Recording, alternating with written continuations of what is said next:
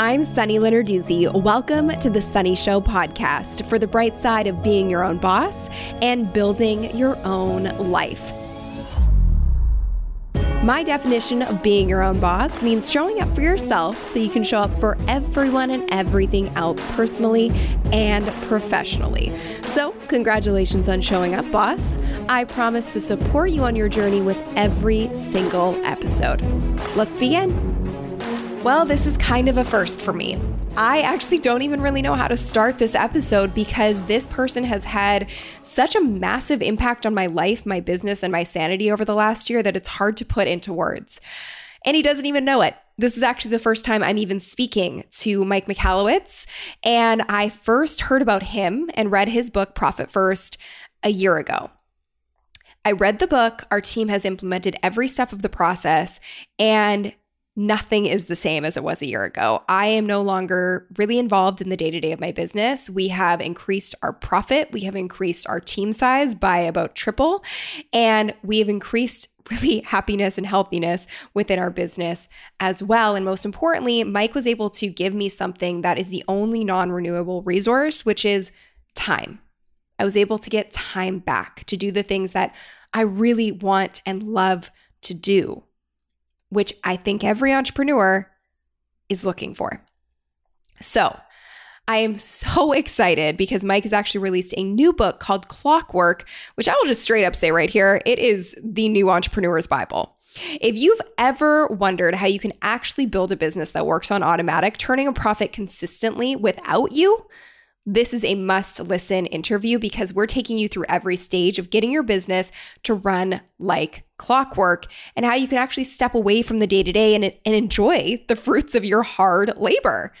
Pretty much the dream, right? Well, it's not a dream, it's actually reality. And if there's one person in the world who knows how to illustrate this and tell you exactly what to do, it is Mike Michalowicz. So, if you've ever worried that your business will collapse without your presence or you're sacrificing your family life, friendships, or health, I hear you, I feel you, I've been there, and I need you to listen to this episode because I think it's going to make a huge difference in all of those areas. So if you don't know Mike, he is the entrepreneur behind 3 multi-million-dollar companies and is the author of Profit First, The Pumpkin Plan, and what Business Week deemed the entrepreneur's cult classic, The Toilet Paper Entrepreneur. Mike is a former small business columnist for the Wall Street Journal and the former business makeover specialist on MSNBC. Today, Mike travels the world as an entrepreneurial advocate, and he is globally recognized as the guy who challenges outdated business beliefs and teaches us what to do about it, and he's determined to end entrepreneurial poverty. And I'm going to explain what that is along with Mike in just a second. So without further ado, let's do this. First and foremost, I feel like I have pretty much told everyone about you before even having you on my show because I devoured Profit First. My mom, who does my books, has implemented it over the last year. We have 4x in the bank what we did a year ago. And so we are forever grateful to you already, Mike Michalowicz, but we have a lot to talk about today too. Wow. Thank you for the kind words. But what I can compare it to is like I wrote a recipe, but you cooked it, right? I mean, you're the one who actually executed on it, and that's the hard part. So kudos to you and your mom. She really does sound extraordinary. Thank you. Thank you. Well, your book came so highly recommended from so many entrepreneurial friends. And a lot of my friends actually who recommended Profit First are people that are featured in your new book, Clockwork. People like Scott Oldford, who's a mentor of mine, Chris Winfield, who you mentioned off the bat. And I want to talk about that because I thought it was really interesting. Fascinating, right? Interesting. Yeah, very interesting insights from Chris. So we have a lot to dive into. We're going to treat this as a mini training and basically break down the 7 stages of getting your business to run like clockwork. And I know my listeners right now are just chomping at the bit for this information because it's every entrepreneur's dream. Every entrepreneur wants to operation vacation and to go away and not have to worry about their business. Yeah. So before we dive in, wanted to give our listeners a bit of background if they aren't familiar with who you are and what you do. So can you give a bit of background to what brought you here? Yeah. So today I'm an author full-time, but prior to this, and still I do run businesses. So I'm an entrepreneur at heart, started right out of college. I've been in the tech space and had the good fortune of selling a couple companies. One was a private equity exit. Another one was a Fortune 500. But I think, that's wonderful and all. But I think the real powerful story was actually I lost all my money too. Mm-hmm. I became an angel investor. And I went to a space where I had no clue what I was doing. I had no right to be in that space. I was packed full of a couple things, ignorance and arrogance. And that's a deadly combination. I lost all my money. Couldn't even though logically I saw my bank accounts dwindling, emotionally couldn't accept it until I was on the verge of bankruptcy, and lost possessions, lost my house, lost my cars.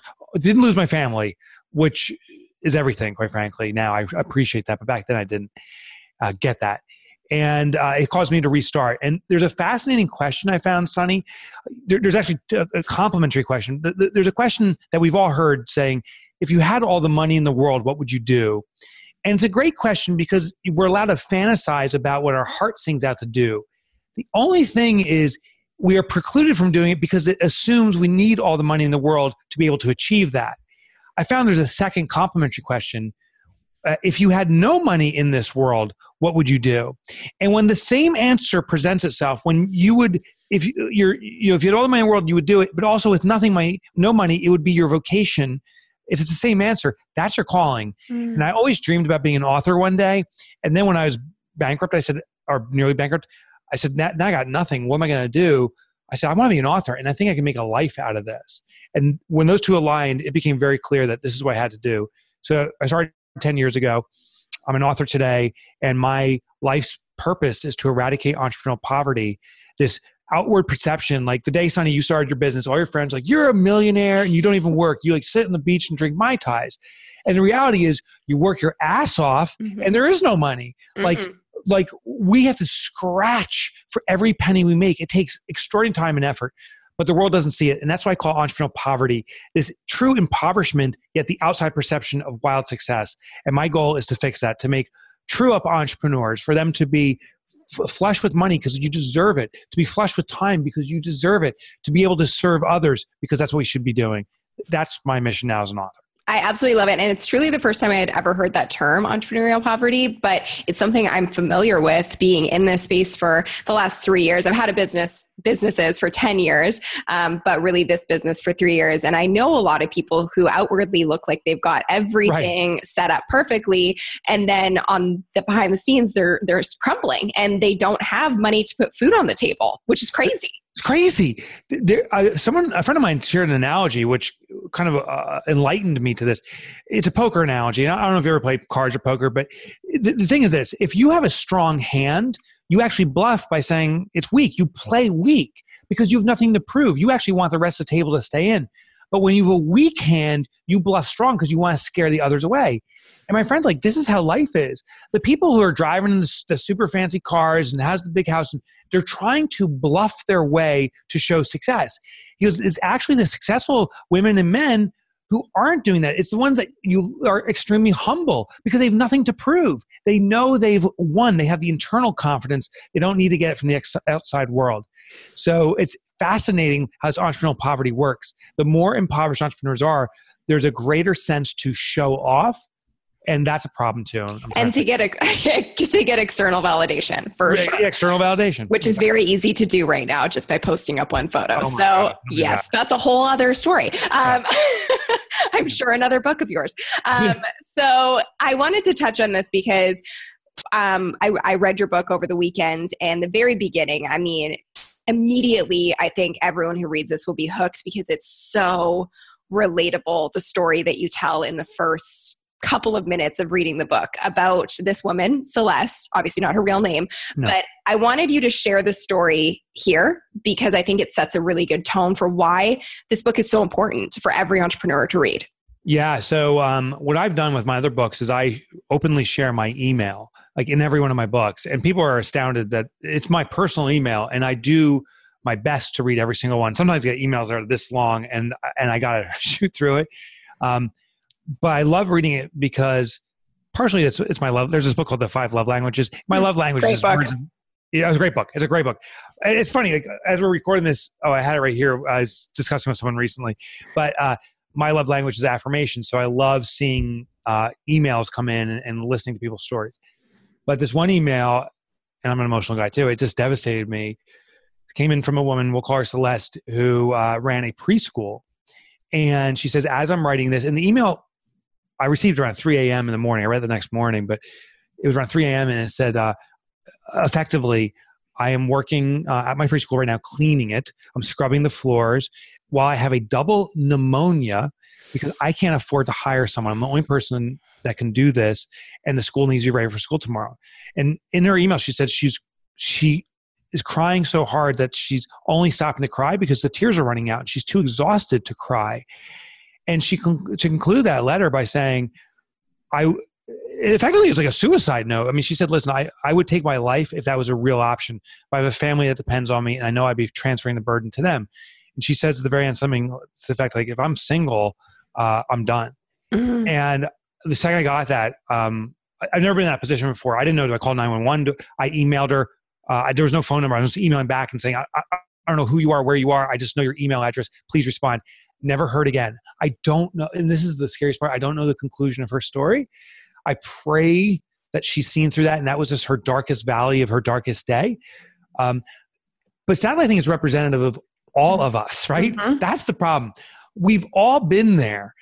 That there's this point of just raw exhaustion. And I found that profitability is critical to the business sustainability. I found that time is critical to our personal sustainability. This mentality of you got to grind it out, you got to hustle more. I understand the sentiment, the intention behind it, but it's being received as working our asses off, and that is no life. We're going into Celeste's grave, so to speak.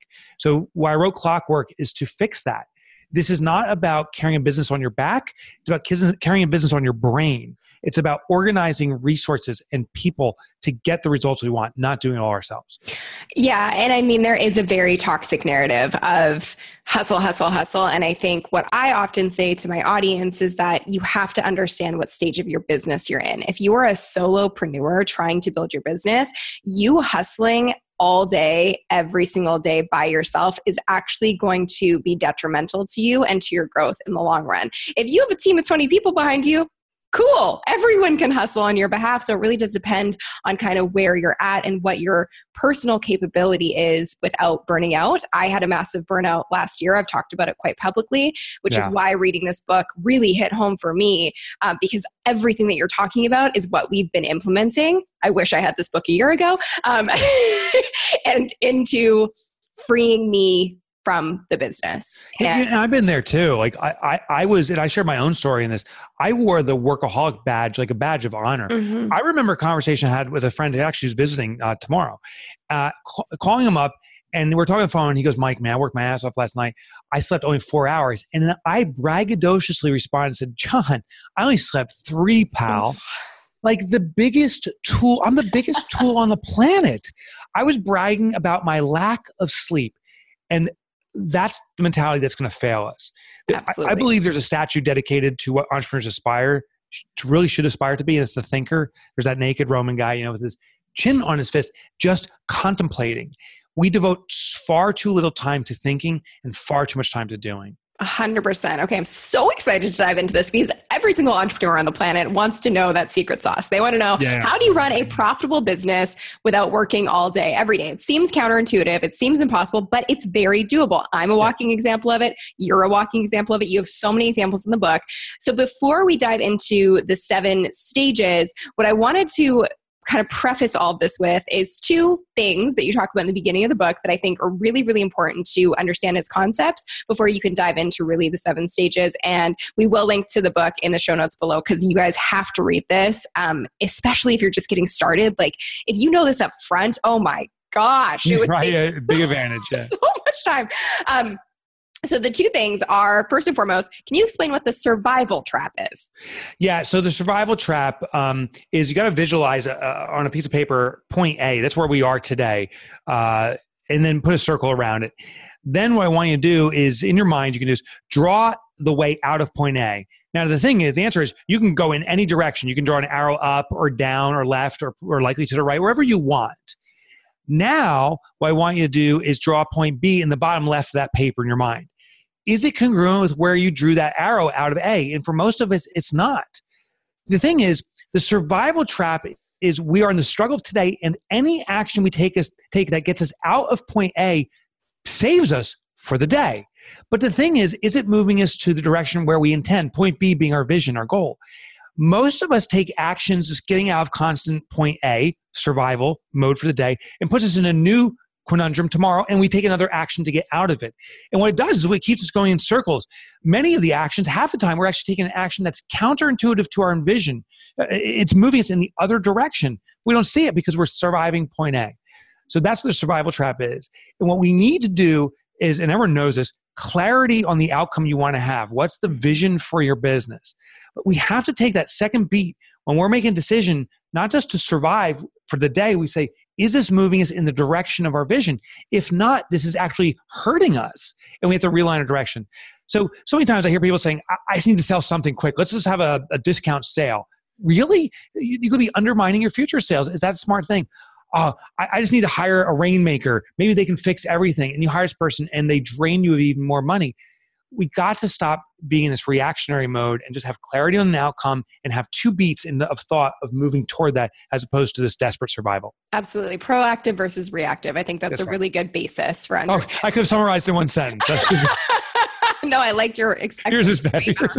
But let's talk, because I think a lot of the times too is like, and I've fallen into this other trap that we're about to discuss, which is the productivity cycle of like, oh, if I'm just more productive, then I'm good. Like if I'm more productive, then I'm going to get more things done. And then the more things I do, the faster we'll grow. When really, and this is my buddy, Chris Winfield, who's been on the podcast. I just saw him last week. I just adore him. And he had a productivity company, which this is why this is so interesting. He had a productivity business, and he, in the book, says, like, productivity is BS. So explain why.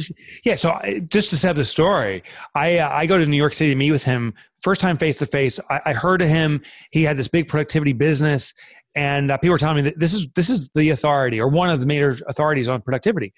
And I thought that was the solution to business. Obviously, the more productive we are, the more we get done. Clearly, that's the solution. So I meet with him. I go, and it took like a week. Chris, it is hard to get on his schedule. It's hard to nail him down. Yep. It's hard to nail him. I get him there. He shows up with 1 second to spare, typical productivity guy. And I say, Chris, I have my notepad there. I have a recorder going. I go, Chris, so what's your thoughts about productivity? He looks me square in the eyes. He goes, Mike, productivity is shit. And I spit out coffee. I'm like, what? I said, I was at a loss for words. And he goes, Mike, it's shit. He goes, here's the problem. Chris explained that the more productive we become, we compress more in time. That's what productivity is. Taking a set of goals that we need to accomplish and compressing it down, getting it done more efficiently and effective. That's productivity. He goes, what happens then is it avails that free space now to do more things. So what do? We take on more. But if we take on more, we have to compress it more. So we're actually impacting ourselves with things we need to accomplish. All we do is stack and pack. And that causes problems. If one thing goes wrong, one thing goes awry, the entire thing falls apart. There's this disaster that strikes. Here's the thing. Productivity is necessary. I'm not saying like, don't be productive. Right. Hey, don't drive a car with tires. Let's go back to stone wheels. Right. Like, of course, I'm not saying that. Productivity is necessary because that's how you stay in the ballpark, but it's not going to hit the home runs. It's the organizational efficiency that does it. It's the choreographing of resources in your organization to orchestrate them to work together toward a common goal that will achieve big outcomes. That's the home run hits. Productivity just gets you on base. Well, and I think it's like the intention behind productivity. And I'll just say for myself, when I was coming out of this burnout and really trying to figure out, okay, how do I get a grip on this? And what's the best thing to do? My immediate thought was, I just need to be more productive. I just need to wake up earlier in the morning. Yep. I just need to get more done. And I think the intention behind attacking it like that is basically saying, well, let's just add more to the list, but do it more efficiently, which is not helping anybody. So I think it's coming at it from the standpoint of effectiveness and delegating the right things to the right people, and the things on your plate. Sure, be productive with them, be focused, but it doesn't mean you need to be doing all of the things. And productivity points back to that hustle and grind mentality. Again, I understand the sentiment, but I think it's being executed poorly. We're trying to carry businesses on our backs. Mm-hmm. Entrepreneurs are just trying to hustle and pull that business forward more and more. And that's not the solution. Because the second you have the burnout or the breakdown, or you're just sick for a day or just want to breathe, the entire business collapses. And the more we try to take on, the more dependent the business comes on us, and the more of a risk we're at. So it's exactly what you said. It's about effectiveness. It's about choreographing resources. It's not about carrying the business on our back. Absolutely. Okay, so let's do this because I know everyone listening is super excited to dive into the stages of getting your business to run like clockwork. Let's start with what I thought was brilliant. It's called the 4Ds. So this is really phase one. So let's talk about the 4Ds. Yeah. So these are the different stages a business goes through. And in fact, a business must be balanced between all these for the lifetime of the business.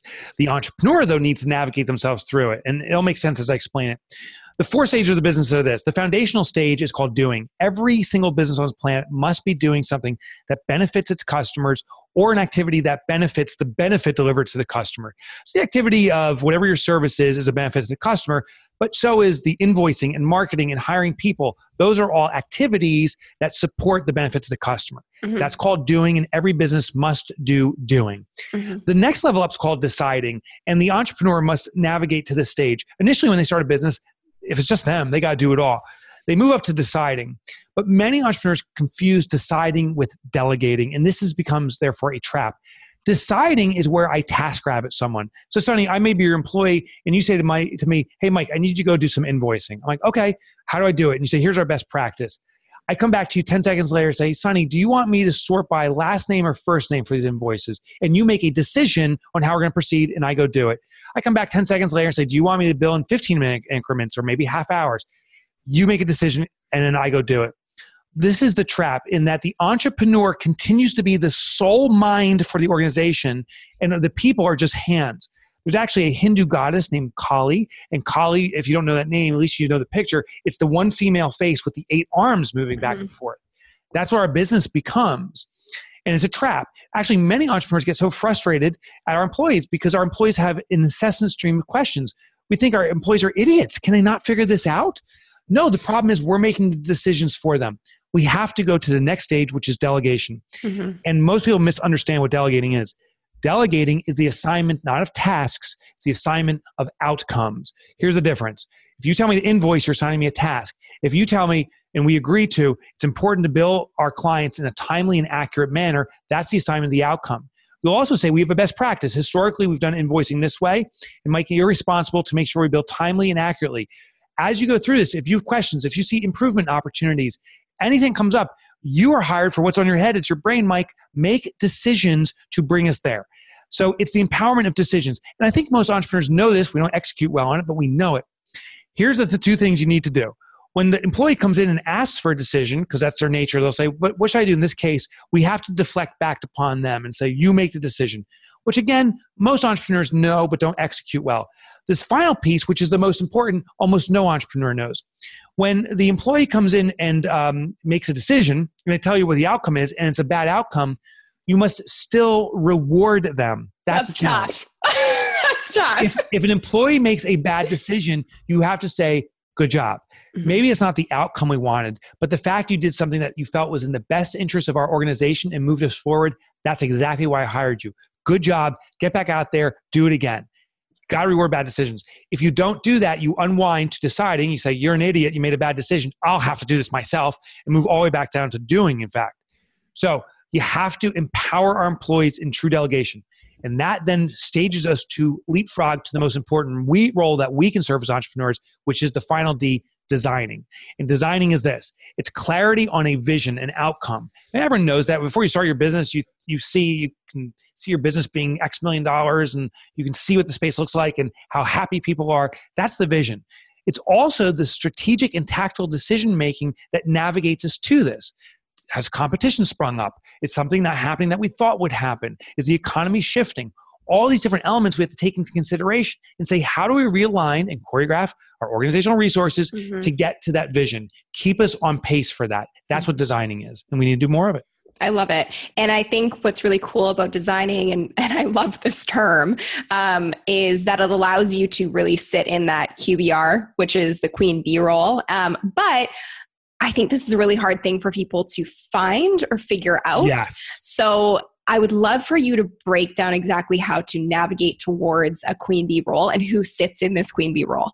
Yes. This is the queen bee role is the heart of your organization. It's the one singular activity that's the most important activity that you're actually hinging your company's success on. So few people know it, and that's why most businesses, we do so much to move it forward and it seems stuck. So we don't know our QBR. So this is a quick history background. This was derived from beehives. Beehives have a singular role that the beehive's survivability and thrivability depends upon, and that's the laying and production of eggs. The queen bee serves it, but I'm not suggesting the queen bee is the most important bee. She is exposable. They will spawn new queen bee to produce eggs. What I am saying is the production of eggs is most important, and all the bees know that. Right. So every organization has it. Let me give you an example of an organization that we all recognize because this is a good way to get some clarity in the business aspect. It's FedEx, and FedEx has a brand promise. This is what their survivability and thrivability depends on. It's the one big commitment they make, and all of us have a brand promise. Theirs is the delivery of packages, and specifically what they say in their commercials is if it absolutely, positively must be delivered, tomorrow, we'll make that a reality. So the first question I have for everyone watching is, what is that one biggest promise you're making to your customer? What is that one promise that you're hinging your survivability and thrivability upon? That's your brand promise. Then we peel back the onion one layer and say, what's the one activity, that's the QBR, what's the one activity that makes that promise a reality? And for FedEx, they promise to deliver packages on time. That's the promise. The activity is logistics. It's the movement of packages. That's their equivalent of producing eggs. Those packages must be handled. So much so that nothing is more important. Like FedEx doesn't say, hey, you know what? Screw package delivery. Let's be all about friendly customer service. Right. Customers won't give two hoots about that. They'll say, you're not delivering packages on time, and FedEx will go out of business overnight. FedEx knows so much that package logistics is critical, is that whenever they struggle with it, and they do, actually every year they do, when they struggle with it, they reallocate resources. And every year during the winter holidays, all the celebrations that are going on, then package demand skyrockets. So what do? They take their managers out of the desks and get them into trucks and start delivering. Everyone goes and protects the QBR. Our organization, you have to be very clear, what's the one biggest thing you offer? What's the one biggest thing you differentiate yourself on? That's your brand promise. Then peel back the onion and say, of all the activities you do, I know there's many, what's the one most important activity that makes that brand promise a reality? That's the QBR. Once you identify it, protect it at all costs. Make sure it's humming along at all times. Make sure every employee is aware of what it is. And if it's struggling, everyone's responsibility is to help make that come back to fruition and hum along again. Yeah, and it makes it a lot easier to align the entire team around really that one central goal, as opposed to trying to navigate all these separate things, which I think can happen, especially when you are first building your team. So at least if you're clear on that, you know everybody's roles. Yeah, if you say like everything's important at an organization, that really means nothing's important, because not everything. It's got to be that one thing. And how many of your employees know what the heart of your organization is? I would argue for almost all businesses, no one knows. And I think the owner doesn't even know. Here's an example. A doctor's office. For most doctor's office, now the brand promise, what you promise is a declaration. You declare what you're going to do. And therefore that means the QBR, the activity that supports it, is also declared. So a doctor's office may say, it's thorough examinations that are what we want to be known for. Professional, thorough examinations. If the team sees the doctor not doing an examination, but she's pulling files, or she is doing insurance claims, or she's in the waiting room greeting customers and patients, come on in, I'll be with you in a little bit, we've got a problem. So everyone needs to be attuned. If whoever is serving the QBR, and it doesn't have to be one person, it can be multiple, but if the people serving the QBR aren't serving the QBR, we as an organization have an issue. Because if we're not doing any exams, I don't care how friendly the waiting room is, I don't care how many files you pull, we're not going to be productive in rendering a service and not making money. Right. Absolutely. And so really the next piece, the third stage, is protect and serve the QBR. So yeah, which I already kind of dive into. Yeah. So I'll give you the short summary. It's really about the education of your team and reallocating resources to make sure the QBR is humming along. In the book, I interviewed actually a hospital, and there was a hospital, I won't mention their name, but I actually do mention it in the book, who had doctors doing every other activity but the critical examinations. I mean, they were doing examinations, but there was so much demand put on them on research papers and doing this other work that the QBR suffered, and the hospital really struggled in serving patients. to a deadly consequence. That's the problem. So once you know what your QBR is, once you declare it and choose it, that brand promise, the activity supports it, everyone must be educated on it, and it must always be humming along. And their job, everyone's job, is to protect it and serve it. And the next step, which is something that we started doing, I would say 1.5 years ago, and has been the biggest game changer in our business. And I can't recommend enough, no matter what stage you're at. If you're not doing this, I would say this is like ASAP, start doing this now, is capturing systems. So can you explain what this looks like for people? Yeah. So as I was doing my research, and Clockwork took me 6 years to write this book. So as I'm doing my research, I look at how do businesses capture systems, and I start coming across SOPs, standard operating procedures, and checklists. And then I start validating like how effective are these, and found they were woefully ineffective. In fact, most businesses, especially small businesses, struggle to write SOPs. It's tons of documentation. And then people don't read them. Right. They sit there and they click dust. It's like, oh my God, you pull your hair out for nothing. What I found is there's a more effective way. And what it is the capturing of an activity as it's done, and then the transfer of it, which means, say, instead of me writing how to do invoicing, and this is a true thing, in-house, we started doing SOPs because I thought that was the right solution.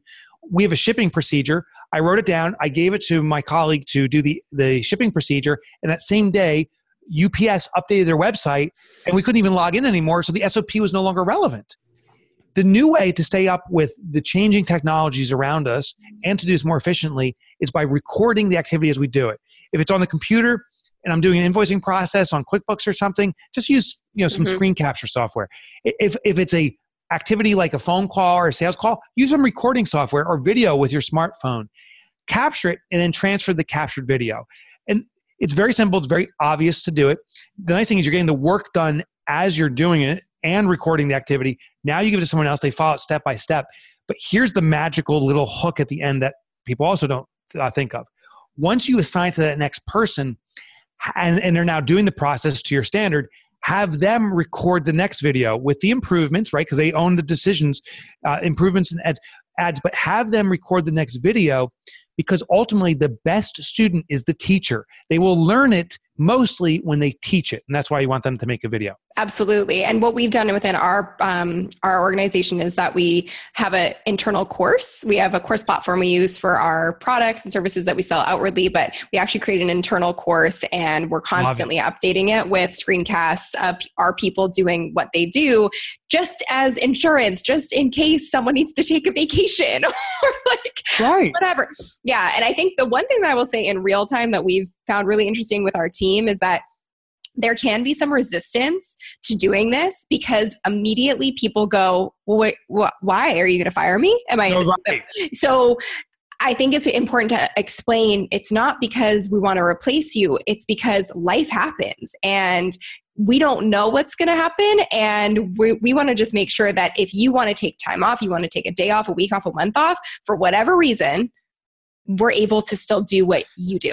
Absolutely. And also we tell our team here, we're not looking to replace, we're looking to elevate. Yes. And what we'll say is, listen, once this role is captured, if we can move it to another person that we can compensate at a lower cost point, that means we can use you, a critical resource, at a higher level, which is awesome.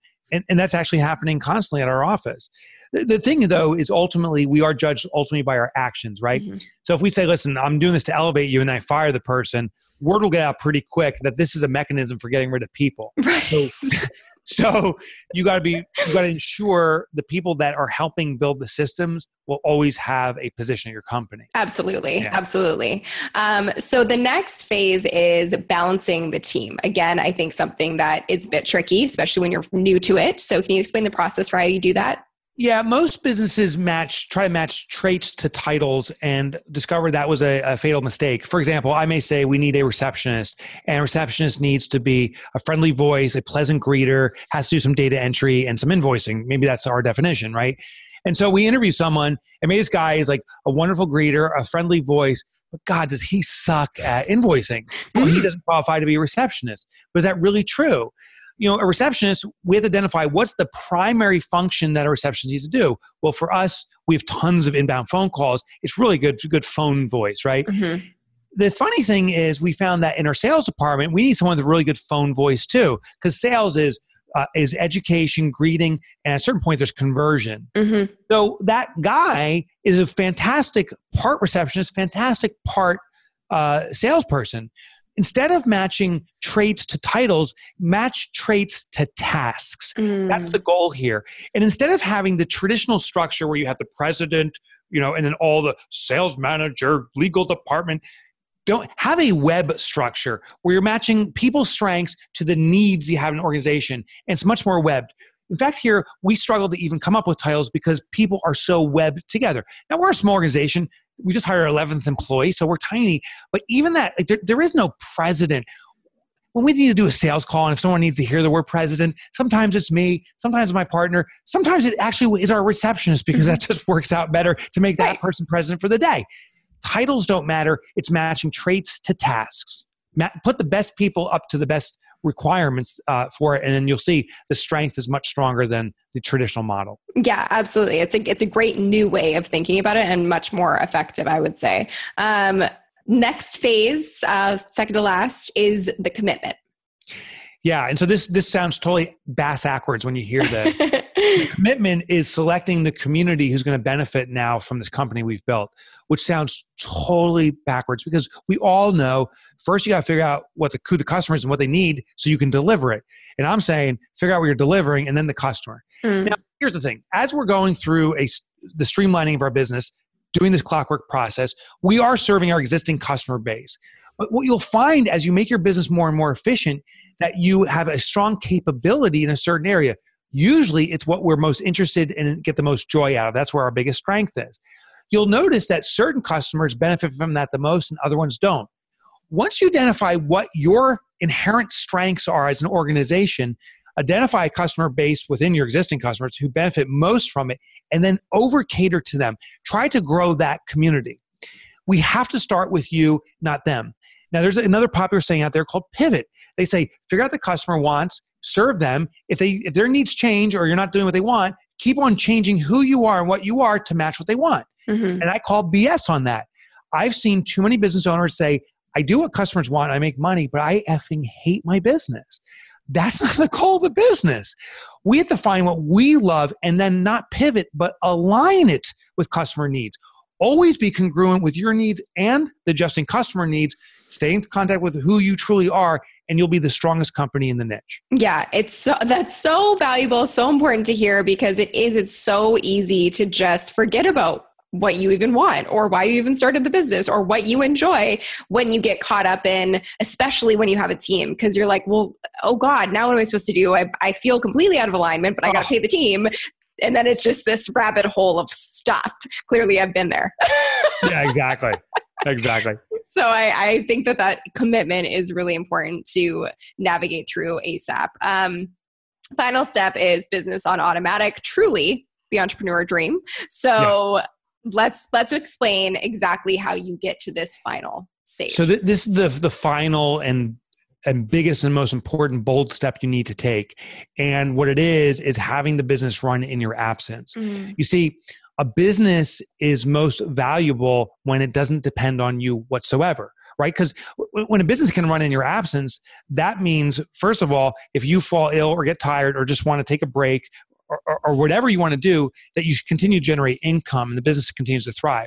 Secondly, from outsiders, that's the most valuable business too. When it doesn't hinge on a person, it is extremely valuable. Because listen, if I want to acquire a business, I don't want to acquire a company that if the owner leaves, it's dead. That's of no value. I want a business that if the owner leaves, it continues to thrive. That's an asset that I want to consume. So for the outside world and the internal, it's the best. But how do we pull it off? And this is the key. This is the bold commitment. Take a 4-week vacation. And I'm not saying like tomorrow morning, wake up and go on a 4-week vacation. Bye. See ya. That's not a good move. But what I am saying within a short time frame, but reasonable, a year, max 2 years, dedicate 4 weeks to be physically and digitally disconnected from the office. Now, here's what's going to happen. And I've now have many clients have gone through it. I'm actually going through my next one in 3 months. I'm heading out for a month. When we digitally disconnect, the mind shift that happens, or at least when we commit to it, the mind shift is like, oh my God, now how am I going to pull this off? And that's what we want to happen. Now we got to start looking at our team. And maybe we're a team of one. Maybe it's just us right now. So that means it's our contractors or vendors that we use that we have to put in place. Maybe it's software or other kind of automated processes that we have to put in place. But we start thinking differently. And that's the starting point, because we want to move from doing work to designing work. Mm-hmm. Then we start going through testing sequences.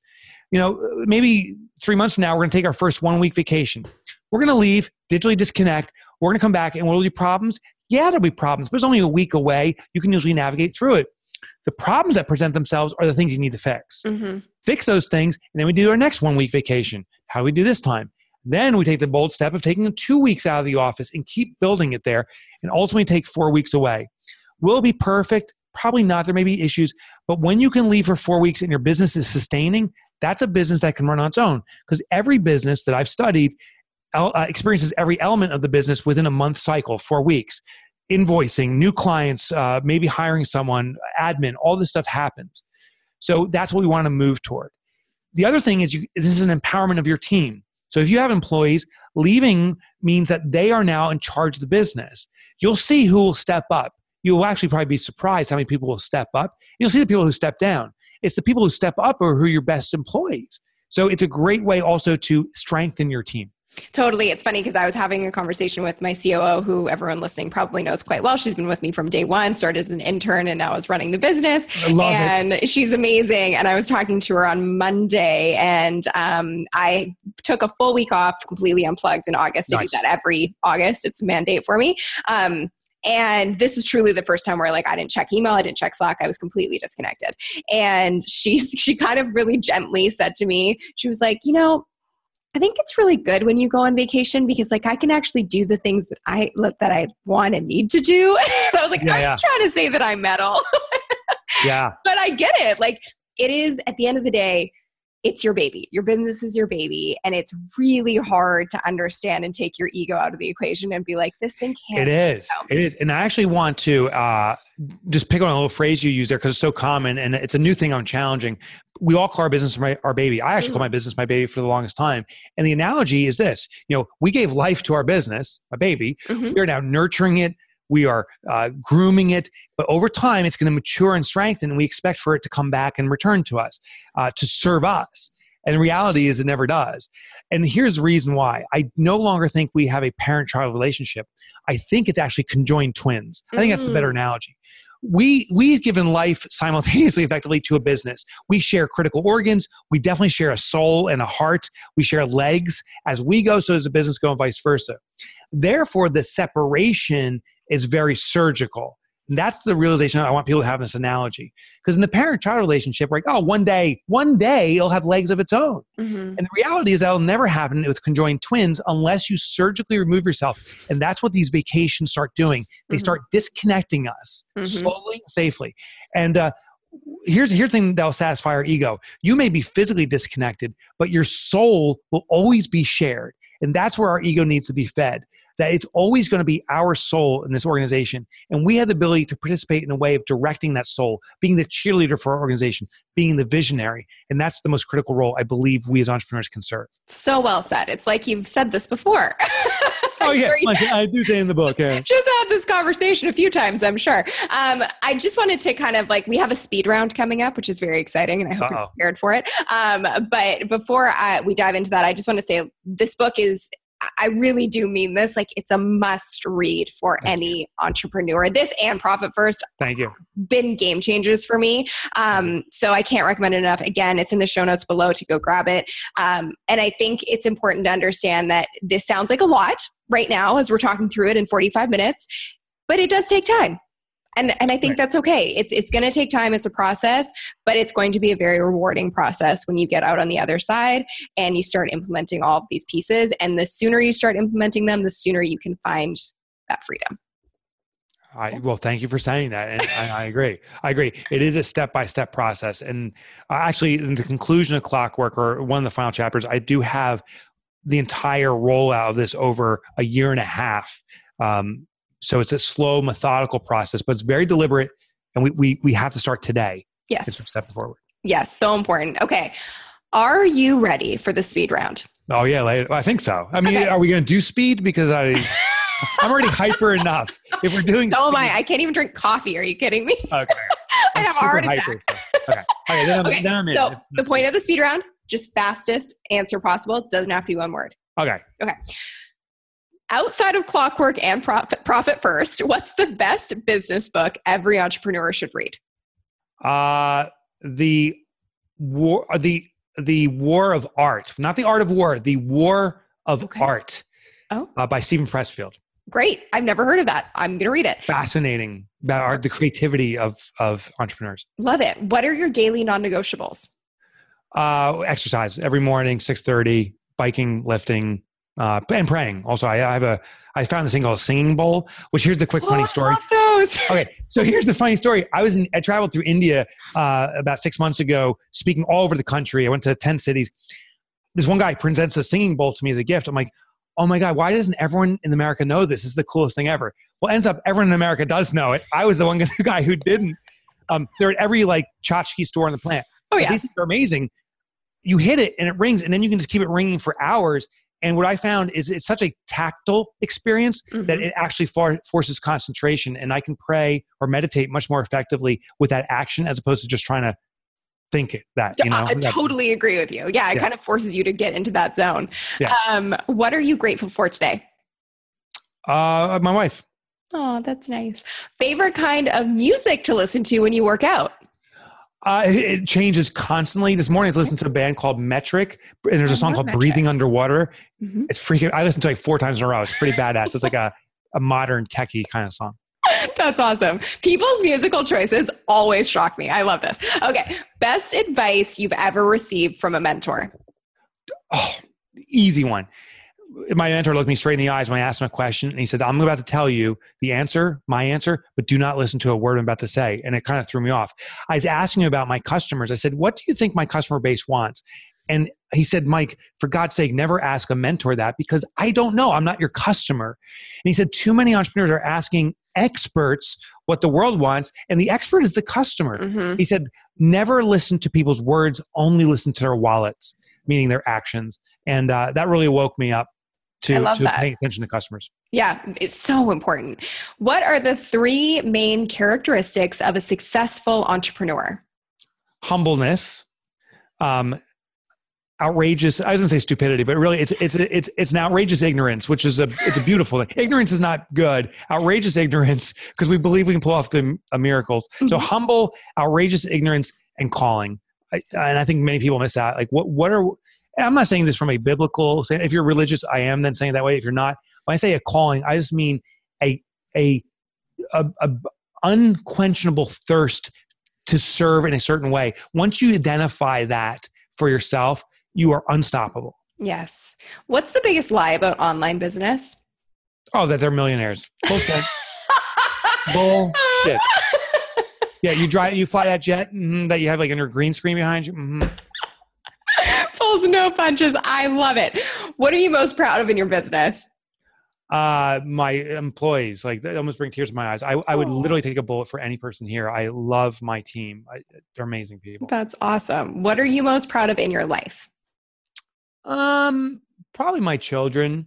Because here it is. My son is caring for animals. That's my oldest son. He goes out when, I don't know if you ever saw like construction sites and crews come through, but before there's some guy in the fields like looking around. That's my son. He's finding snakes and rats or whatever's out there to protect them. And there's no money in that business. And I'm proud that he's not pursuing money. He's pursuing his heart. And that lights me up. That's beautiful. What is your definition of being your own boss? Well, it's the definition of being my own boss. I guess it just means serving my calling, which I wanted to avoid that because I already spoke to it. But I think I know why I'm on this planet. I've defined it for myself.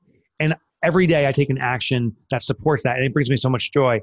There's one time in my life that I was an employee when I sold my second company. It was acquired by Robert Half International. It's like this big Fortune 500. And I had to kowtow to what other people wanted. And it was the worst year of my life was being an employee. I love that I can always do what I feel is the right thing to do. Yeah, absolutely. I had a similar experience and I totally can relate to that. It's like I get claustrophobic feeling thinking about it, but yeah, totally get it. We're so unhireable. The worst words we can ever hear is when someone says we should just get a job. Like, no, it's like a knife in our heart. It really is. Well, that was the speed round. You did amazing. Thank you so much. You passed. This was so valuable. And I would love, if you're listening and this resonated with you, make sure that you share it out, put it on your stories on Instagram. I'll be sure to always share them on my stories as well. Tag both of us and make sure that you tell our audience as well where they can go find the book and where they can find out more about you and all the things that you do for entrepreneurs. Yeah. So you can get the book on Amazon or Barnes & Nobles or the airport or whatever. But here's the Mecca. It's my website. It's MikeMichalowicz.com.